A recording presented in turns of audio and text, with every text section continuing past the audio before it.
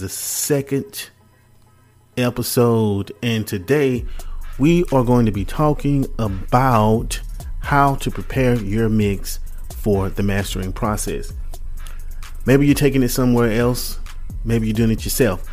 Either way, there's certain things that you need to do to get ready for the mastering process.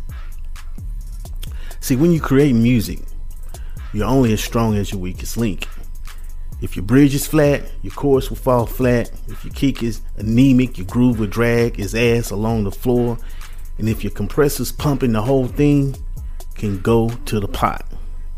This rule also stands for your equipment, the way you work and your processes. If you cut corners. What's up, guys? Welcome back to the podcast. What's up, guys? Welcome back to the podcast. This is episode 2, and today we are going to talk about how to prepare your mix for mastering. See, when you create music, you're only as strong as your weakest link. If your bridge is flat, your chorus will fall flat. If your kick is anemic, your groove will drag its ass along the floor. And if your compressor's pumping, the whole thing can go to pot. Now, this rule also stands for your equipment, the way you work, and your processes. If you cut corners, if you miss out important steps, you can quite easily knock the sheen off an otherwise great piece of music, even at the very last stage, like when you're exporting your mix. Now, you'll find that top producers are often constantly battling a powerful, like OCD style compulsion. I can't say that, but it's a good thing, okay? You have to be meticulous when working to make sure you don't leave a weak link in there that's pulling the whole project down a notch or two. Now, in this podcast, I aim to discuss the thoughts and processes involved in preparing your track for mastering, whether completing the mastering yourself, like I said, or sending it off to a professional. I'm going to provide you with a few tips that will improve your finished sound. Now, for the purpose of this, I'm going to assume that you're working in the box. And what I mean by that is you're working in a DAW, a digital audio workstation, like Pro Tools, Cubase, whatever you use. And you're not using any hardware since. If you do have some equipment running live into your project, the first step is to record those tracks in individually and have them running as audio with the MIDI tracks muted. This way you can make sure you're happy with the recordings and check that they don't clip or distort. Now, once you're happy with each recording, you can be sure it won't change. One of the best characteristics of hardware is that you can be quite alive and unpredictable. So the first step is tidy up your project, record your hardware in, delete any muted or unused tracks, and double check all your automation is neat and tidy and precise.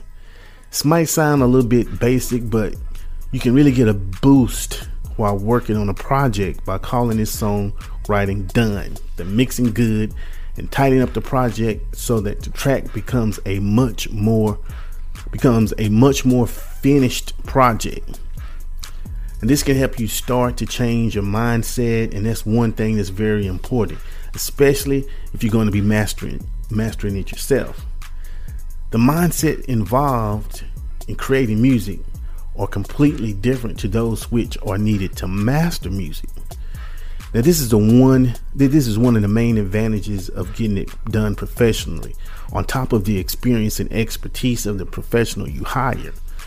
Now, you're also getting a different studio, a different set of equipment, and fresh ears, which will add an objectivity that is guaranteed to be absent in you by the time you finish writing and mixing your track.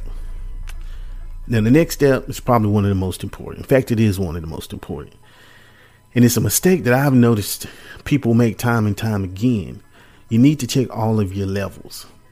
Sounds basic, but you'd be surprised. Check your individual track levels are peaking no higher than -9. Check your buses and masters are peaking no higher than -6, somewhere around there. In fact, you can mix even lower. As I mentioned in a previous video, YouTube video,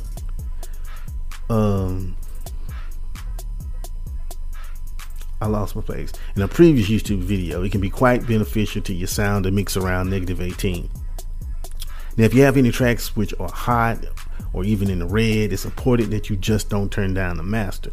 It's important that you bring each individual track under control. And this may mean that you have to turn down every single fader by 6 dB to keep your mix right. It's a tough job, but it has to be done.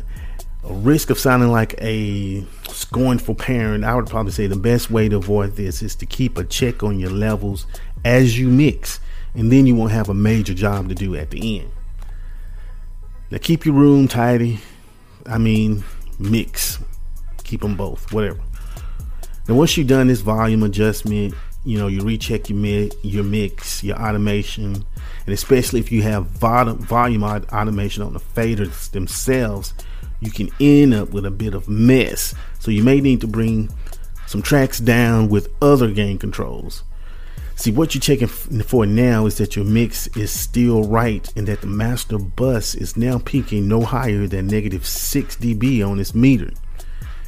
If it all adds up, you're cooking with gas and halfway getting a great sound, well-balanced track. It's common for people to produce with dynamic plugins or devices on their Master 2 bus. I do it all the time. When it's time to export your mix down, I recommend you to remove anything that's working on dynamics to any reasonable degree. Now, me myself, I kind of do my mastering during the mix, but if you're taking it someone, you don't want any of those plugins on. Okay. So you want to take off everything like the compressors or the multi-band plugins. And the reason we do this when mastering, as you work on it, you will really appreciate the extra options you have by having these dynamics still there to work with. If you're sending it to a professional, there's every chance they will have some type of kit that might do a better job than a plugin that you have and still get you the same sound. And if you have a limiter on there, that's just catching a few peaks subtly, or if you have a few effects that are automated, don't worry about those. We're only talking about the stuff that's going to take away dynamics for right now. That said, if you have a compressor on which is pumping away and it's kind of the effect you were going for and really important to the track, I suggest you do the exports with it and without, so you have plenty of options. It won't hurt. If you're working with an engineer, make sure you do provide both mixes and tell them your settings and what you were going for. If your mastering engineer won't take this kind of input on board, don't give him a job. Find you somebody else. I'll tell you that right now. Okay, now we're looking like we're ready to export. One last check is to listen to your track. A great mix down should be balanced. Above anything else, things should be clear and concise, and nothing should dominate or be too muffled or noisy. Don't even consider loudness or how banging it is. Your emotions sometimes can often overtake your analytical brain when mixing down, and you can find yourself pushing things too hard and end up messing up. So stick to balance and beauty. Don't worry about it not like that song you downloaded from YouTube or whatever you want to call it. Then when it comes to which format to export to, there's no point in exporting to anything other than the bit rate and sample rate you were working in. I would say it's beneficial in many ways to work in the highest sampling rate the CPU can take, at least in 24-bit. So export in the same format wave you're working in. That way you should be exporting exactly what you're hearing. So I know we like to export in MP3s. Don't do it, because MP3s, you're changing the sound whether you hear it or not. Okay, so now you want to set your export range and do it. Okay, you now have a mix down that will be ready to master. And there's also another option I like to discuss here, a popular service called Stem Mastering. In terms of options for a mastering engineer, this is almost the midpoint between a master and a mixdown. You provide a set of stems which equate to your full mixdown, so you can dense your mixdown into say 5 to 10 stereo stems. In doing this, there are a few things that you need to take into account though. The grouping of the stems is important. You need to group like with like. The thinking is to export things which play the same role, need the same kind of treatment together. For instance, if you have four tracks of choruses, stem cell. If you have a lead vocal and maybe some backgrounds, stem cell. But anyway, because the selection you make with your stems will give the master engineer more, again, or less flexibility when it comes to fixing any issues. Now, the benefits of this are huge. Obviously, the mastering engineer will still only master your track, but if there are issues with your mix or any instruments that's not behaving well when he does this processing, he has the options to fix these instantly. Also, if you're unsure about your own mixing decisions and think you made a few mistakes, it might be worth using a stem mastering service, even if it's a little bit more expensive. Experienced ears can often really help get the best out of music. Now, if you find yourself exporting a stem mastering session, the process is only a little different. Having followed the process that I mentioned above, you need to solo each group of tracks and export the master bus. When it comes to the stems, you should aim for something that looks like I said earlier, like the kick drum, the drums, percussion, any hats, bass line, lead synths, pass strings, vocals, effects. It's always good to have big elements like the kick, bass, and vocals their own stem, mainly because elements like that have such a huge impact on overall balance of a song. So having them separate can really make life a lot easier down the line. Now check your exported stems. When you put them back in your DAW, sound like let me redo it. Check that your stems, when you put them back in the DAW, sound like your final mix down, that nothing's missing and the balance is correct, and then you are good to go. So there you have it, folks.